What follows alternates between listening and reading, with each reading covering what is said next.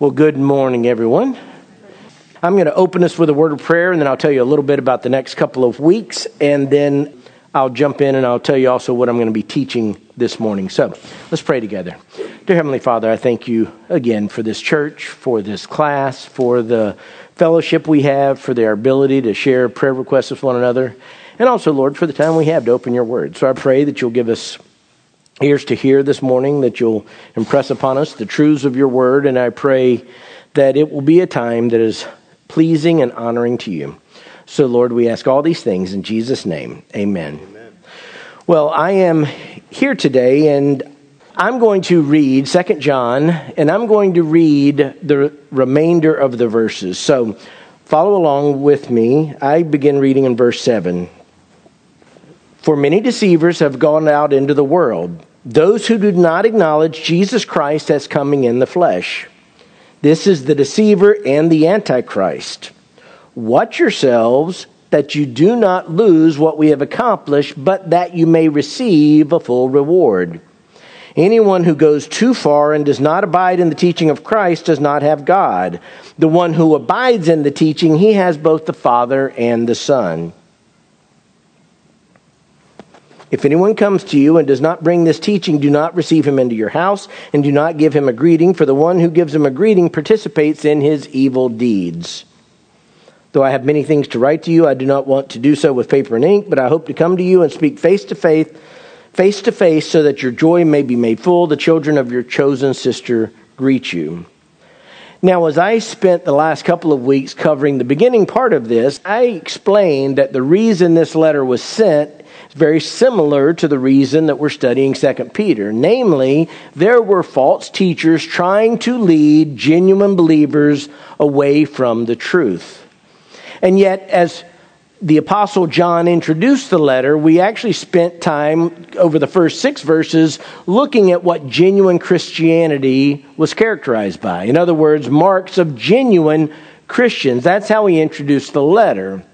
But for the remainder of the chapter in these brief verses, and really it's focused on the first few verses of this second section, he's going to start, in essence, identifying those false teachers. Not by name, but showing you characteristics of what a counterfeit looks like. Someone who claims to be a Christian but is not, will be characterized by certain things, particularly if they have a teaching or a leadership role, but this application goes beyond that. And it's interesting because he was writing to believers, theoretically those who already should know better, and yet he knew they were susceptible to being deceived. When I first taught this years ago, I remember looking up an article about a pastor who basically had been a crook, and he had finagled countless churches out of millions of dollars. In fact, he had been a con man before he put on the hat of pastor, and he wasn't nearly as successful. Now, he's probably still in prison where he belongs, but he found in Christians a fleeceable flock, so to speak, gullible people. And I get it. We want to believe the best of people. We want to give people the benefit of the doubt. People come to us and they're broken and they've been through hardships, and all they have to do is say the right words, and we're going to give them the benefit of the doubt. And yet this is still going on today. Read an article about a pastor in Michigan. This was only within the last year or two. And they opened up a financial business, and they went around to churches doing seminars. As you imagine, at Lakeside, there's a lot of people that are either retiring or close to retirement. So they would do seminars in churches to give financial advice. And according to what I was reading, what they would do is they would fill out questionnaires, which don't seem suspicious. Okay, we're trying to give you good advice. Tell us what your assets are. Then they filtered through the applications, and the people with the most money got follow-up attention. Next thing you know, there were 140 victims and $9.3 million pocketed by a pastor who was given a platform because churches opened their doors and said, sure, come. All of those types of things are about money. But it's that type of mindset that the apostle is warning about, this gullibility, except he places it an even more dangerous issue than just somebody will steal your money. He says these people are trying to steal souls. They're trying to block people from the kingdom. We can't lose our salvation, but they're trying to pull you away anyway. That's the warning. John warned about this in 1 John. 1 John 2, 18 and 19. Children, it is the last hour. And just as you heard that Antichrist is coming, even now many Antichrists have appeared. From this we know that it is the last hour. They went out from us, but they were not really of us. For if they had been of us, they would have remained with us, but they went out so that it would be shown that they all are not of us. And from the context, it seems that the apostle was talking about teachers. Certainly that could apply to any unbeliever, but he was talking about those who showed themselves to be something other than faithful. So the apostle John took seriously the need to give this type of warning. And as I've said over and over, and I thought about once I start talking about things, it probably sounds like a repeating record because I keep harping on the dangers that can well up within the church. Except if the Bible keeps talking about it, well, then I'm in good company to keep talking about the same thing over and over. So this morning, as we go through the remainder of this chapter, and we're only going to begin it, and then I'll finish it on the 27th, we're going to be using the same outline as before. Before, in essence, I was showing you 4 marks of a genuine Christian, 4 marks of a genuine believer. Now we're going to be looking at 4 marks of a counterfeit Christian. 4 marks of counterfeit Christians. And the first is this: they deny the person of Christ. They deny the person of Christ. Verse 7 says this: for many deceivers have gone out into the world, those who do not acknowledge Jesus Christ as coming in the flesh. This is the deceiver and the Antichrist. Now, there's an aspect of this that it had a unique application to some theological undercurrents that were going on at the time this letter was written, but the application is very relevant for us today because it's a little broader. But notice what he says: many deceivers. In other words, this isn't an individual. It'd be easy if all you had to do was say, hey, there's this guy, this is his name, avoid him. And occasionally we do name names and say stay away from somebody. But the number of deceivers far exceeds our ability to keep count. I would never do it because it's not necessarily profitable. But if you started today to look on the internet and you just decided, I'm going to identify all the false teachers I can find who are posting on YouTube or posting something on all the various social media, and you could live, I'm just speculating, if you could live to 1 million, you wouldn't catch everybody.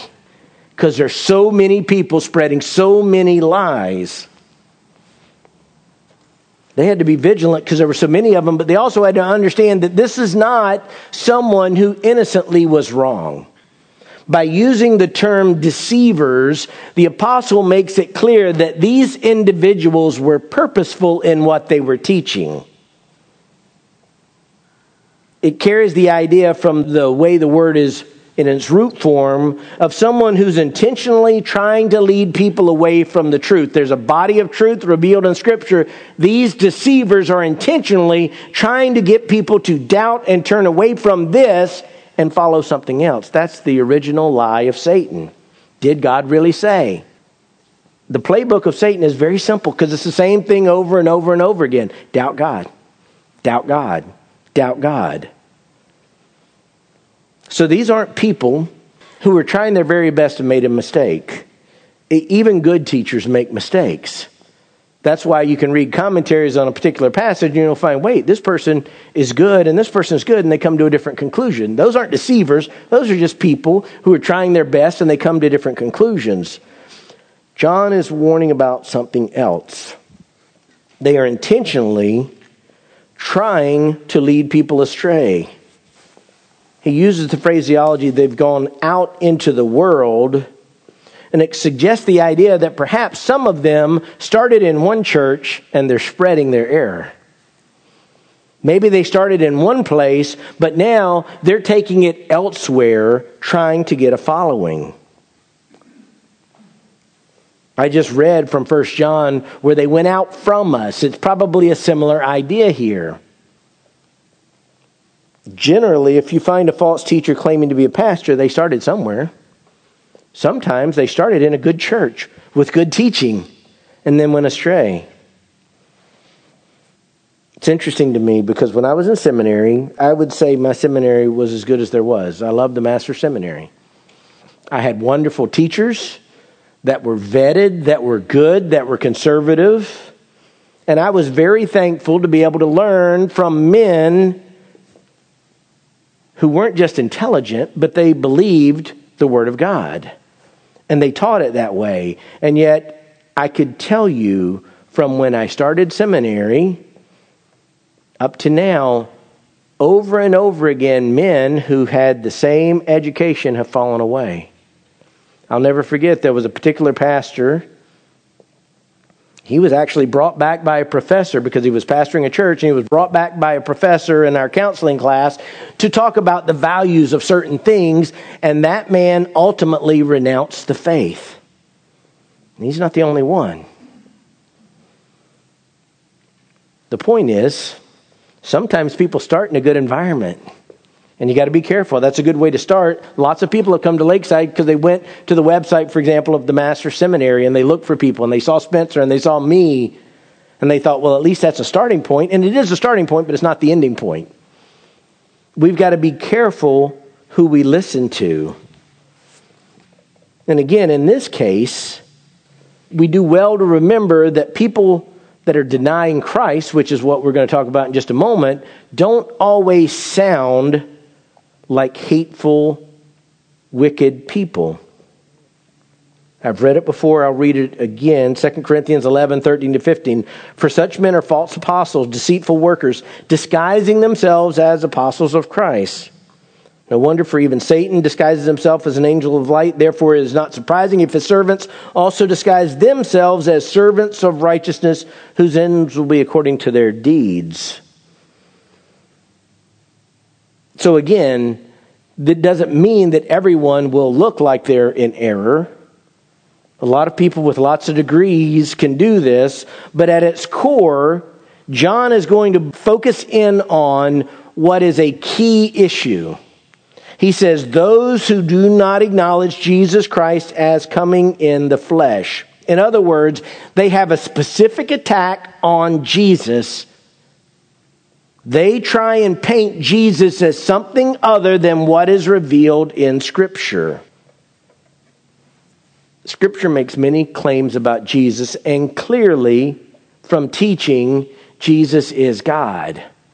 But also, as clearly, Scripture teaches that Jesus is fully man. Now, I won't read these because we have a compressed time schedule today, but Jesus over and over affirmed his own equality with God.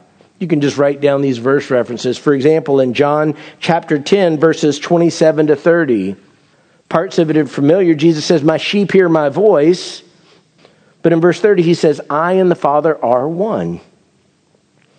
Something similar in John chapter 14, verses 6 to 11. Again, I won't read it all, but it's famously, Jesus says, I'm the way and the truth and the life. No one comes to the Father but through me. And he ends it, believe me that I am in the Father and the Father is in me. So Jesus himself over and over taught his deity. John 1:1 teaches it clearly. The Apostle John writing that, in the beginning was the Word, and the Word was with God, and the Word was God. John 1:14 says something similar. So that ends there. But John 1:14 makes it clear that Jesus is fully man.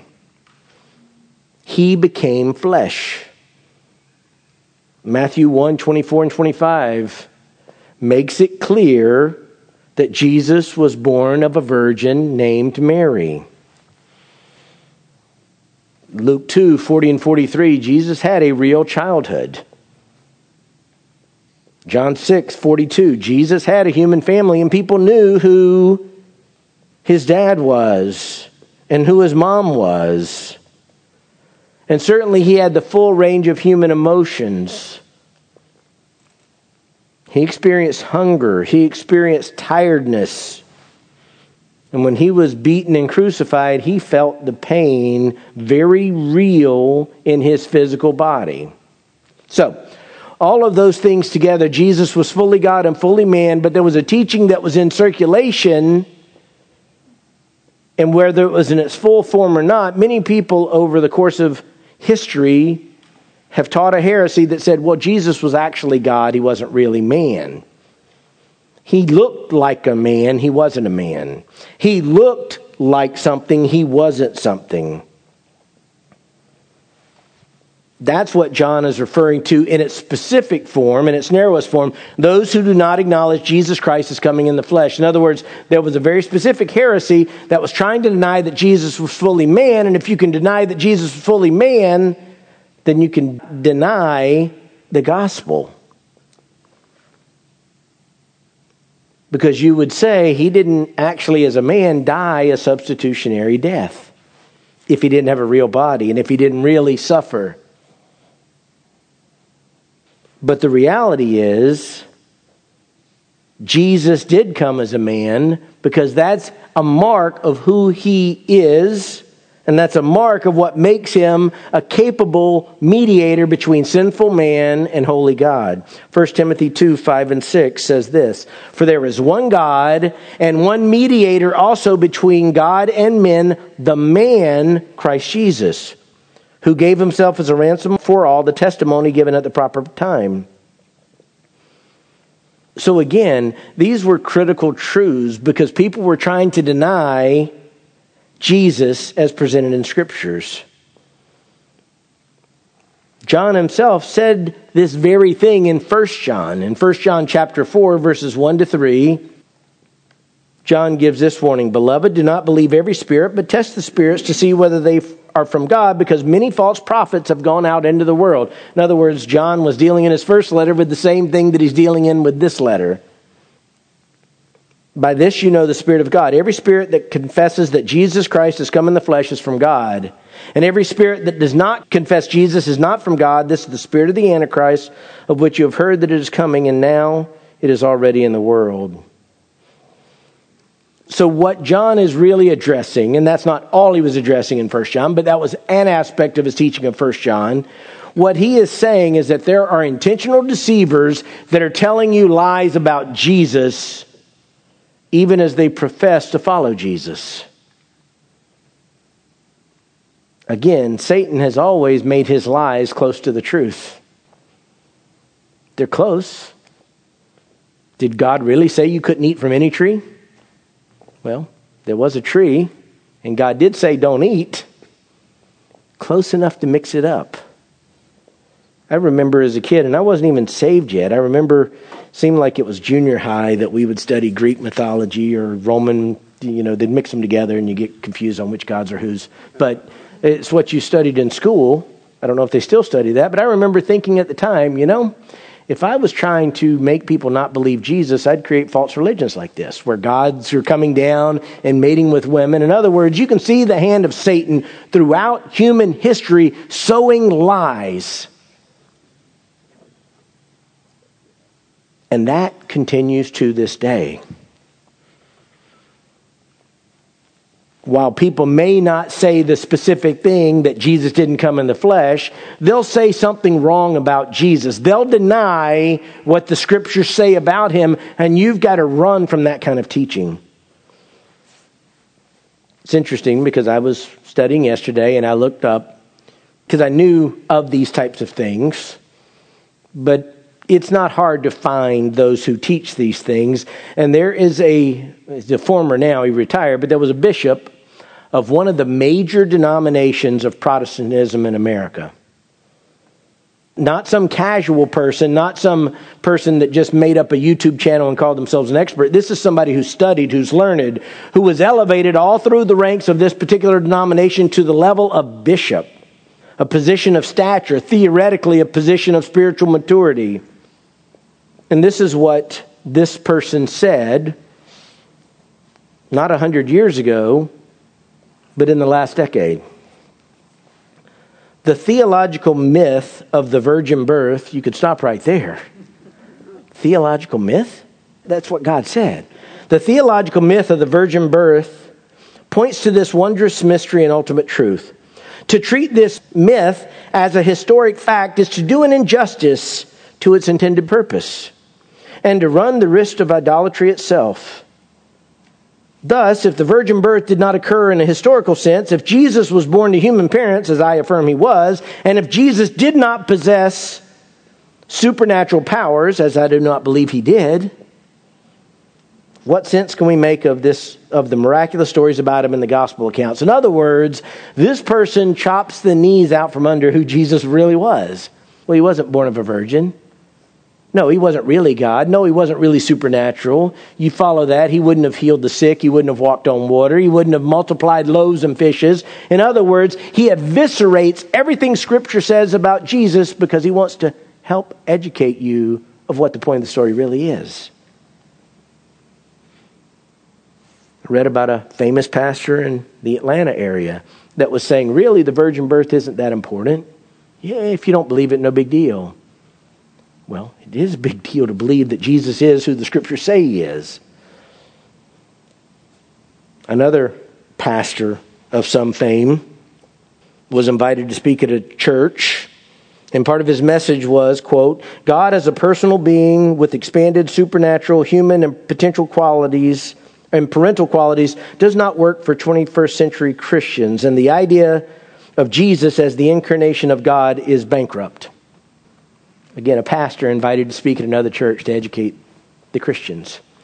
This is the type of thing that still goes on, and this is the exact type of thing John was worrying about. He refers to people who are distorting and denying Jesus as presented in Scriptures as the deceiver and the Antichrist.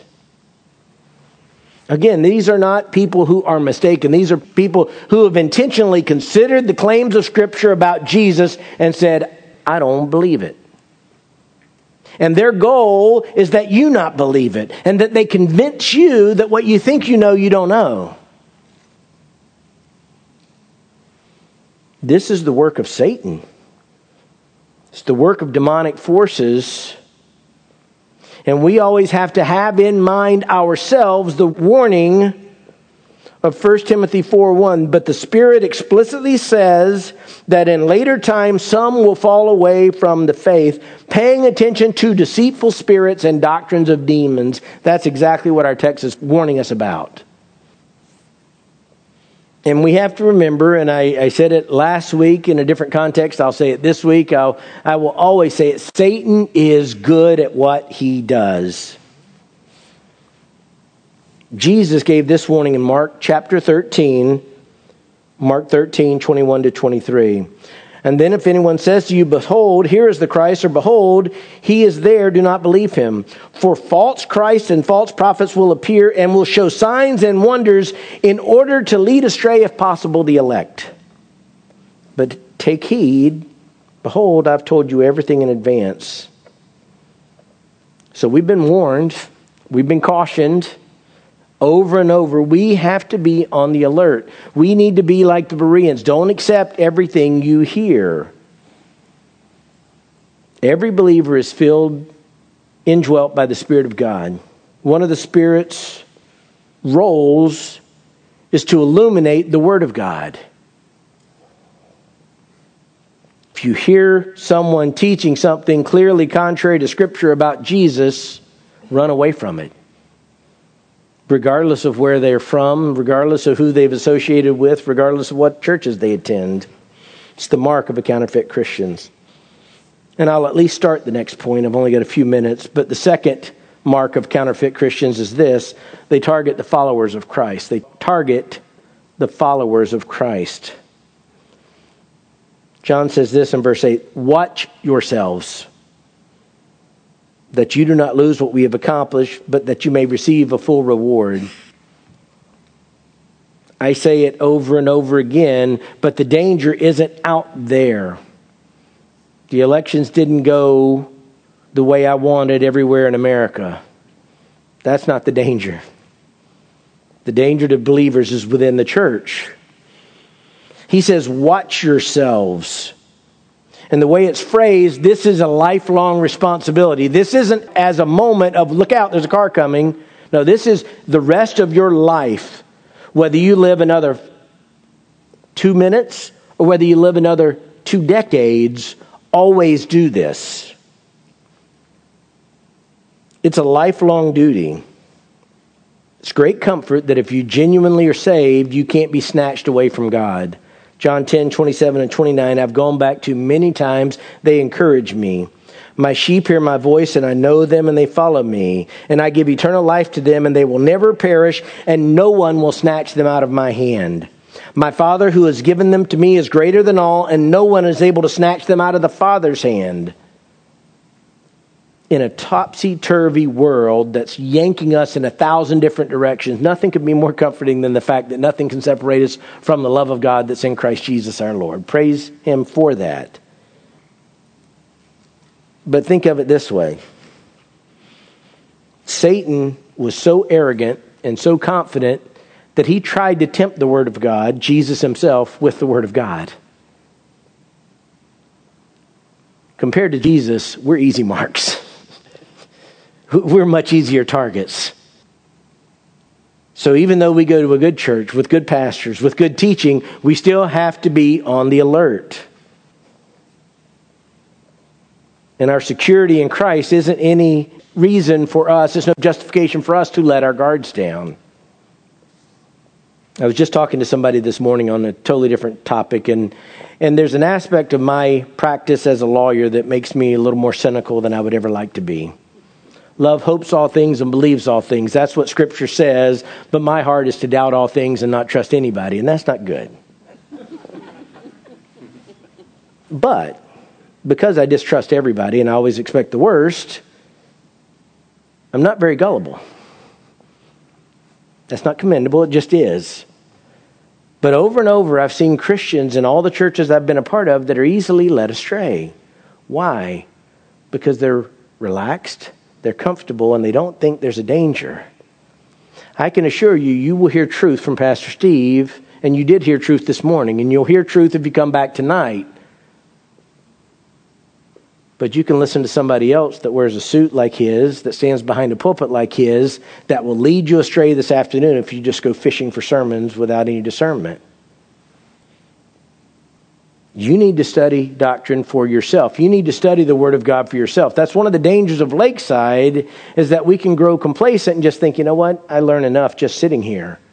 But you sit here a small portion of the week, and you're bombarded, unless you live in a closet, throughout the week with messages and information and visual reminders of things that aren't true. You've got to be on guard. You've got to watch yourselves. There are certain verses that almost get overused, except that it's not possible to overuse a verse. But I absolutely love Acts chapter 17, verses 10 to 12. The Apostle Paul and Silas were the preachers involved. Verse 10, the brethren immediately sent Paul and Silas away by night to Berea, and when they arrived, they went into the synagogue of the Jews. So they're running from trouble, wisely so, and they go and they start teaching.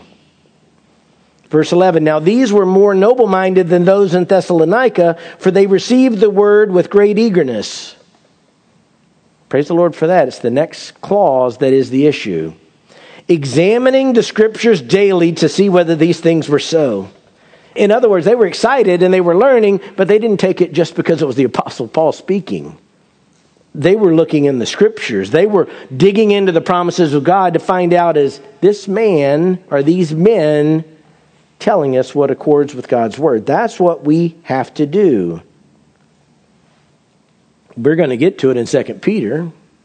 But in 2 Peter chapter 2, verses 1 to 3, but false prophets also arose among the people, just as there will also be false teachers among you, who will secretly introduce destructive heresies, even denying the master who bought them, bringing swift destruction upon themselves. Many will follow their sensuality, and because of them the way of the truth will be maligned, and in their greed they will exploit you with false words. Their judgment from long ago is not idle, and their destruction is not asleep.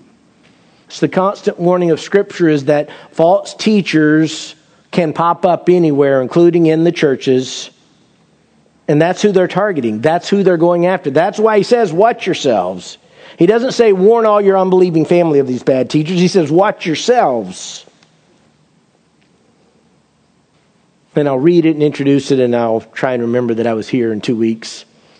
If I'm not in a food coma from the cruise, and you'll have to help me and remind me where I was. But he says that you do not lose what we have accomplished, but that you may receive a full reward. And we'll dive into it, but basically he's saying is this: you can't lose your salvation. But the Bible clearly teaches that if you're faithful, if you're building on a solid foundation, not with hay and stubble, but a solid foundation, there comes a point where God will reward you. We don't know the details of that. Heaven is reward enough. But there's an aspect where the Scripture teaches that each will receive his own reward. And what John is saying is, look, I don't want you to go off the rails and squander your Christian walk and lose what you would have had coming if you had stayed in our teaching. So we'll stop at that point for now. And let me just encourage you. Study the Word of God yourself. Keep digging in. Don't stop. Whether you're in your 20s or whether you're in your 80s, keep digging. Keep pressing forward, and always examine what people are teaching you according to the Scriptures. That bishop spouting nonsense about myths of the virgin birth, anyone with a Bible could say that's a lie. And yet this man rose to the level of bishops because people weren't looking at the Word of God. As an aside, that man was actually brought up on a heresy trial and he was acquitted because there's room for different views in that particular denomination. Don't let that be us. Don't ever settle for that. If you hear somebody teaching something about Jesus that doesn't align with Scripture, run. And understand the audience isn't the secular world. They don't believe anyway. The target is us. Let's pray together. Dear Heavenly Father, I praise you for the family of God that you've assembled at Lakeside. Lord, I'm so blessed that my family gets to worship here, that we get to be around brothers and sisters in Christ, that this is our family, and we thank you for that, Lord. But Satan will never stop. He'll never say, well, that church is solid, I got to run away from them. If anything, Lord, he'll look for churches like ours to target because we are trying to stand for the truth. So I pray that you'll protect us. Protect the elders of Lakeside. Help us remain unified. Help us remain grounded in Scripture. But Lord, help all the people of Lakeside to be Bereans. Not even accepting what Pastor Steve or myself or Bruce or Jack or any of the other elders says without looking to see in the Scriptures if those things are so. Lord, we love you. We ask all these things in Jesus' name. Amen. Well, thank you all. I will see you, Lord willing, in 2 weeks.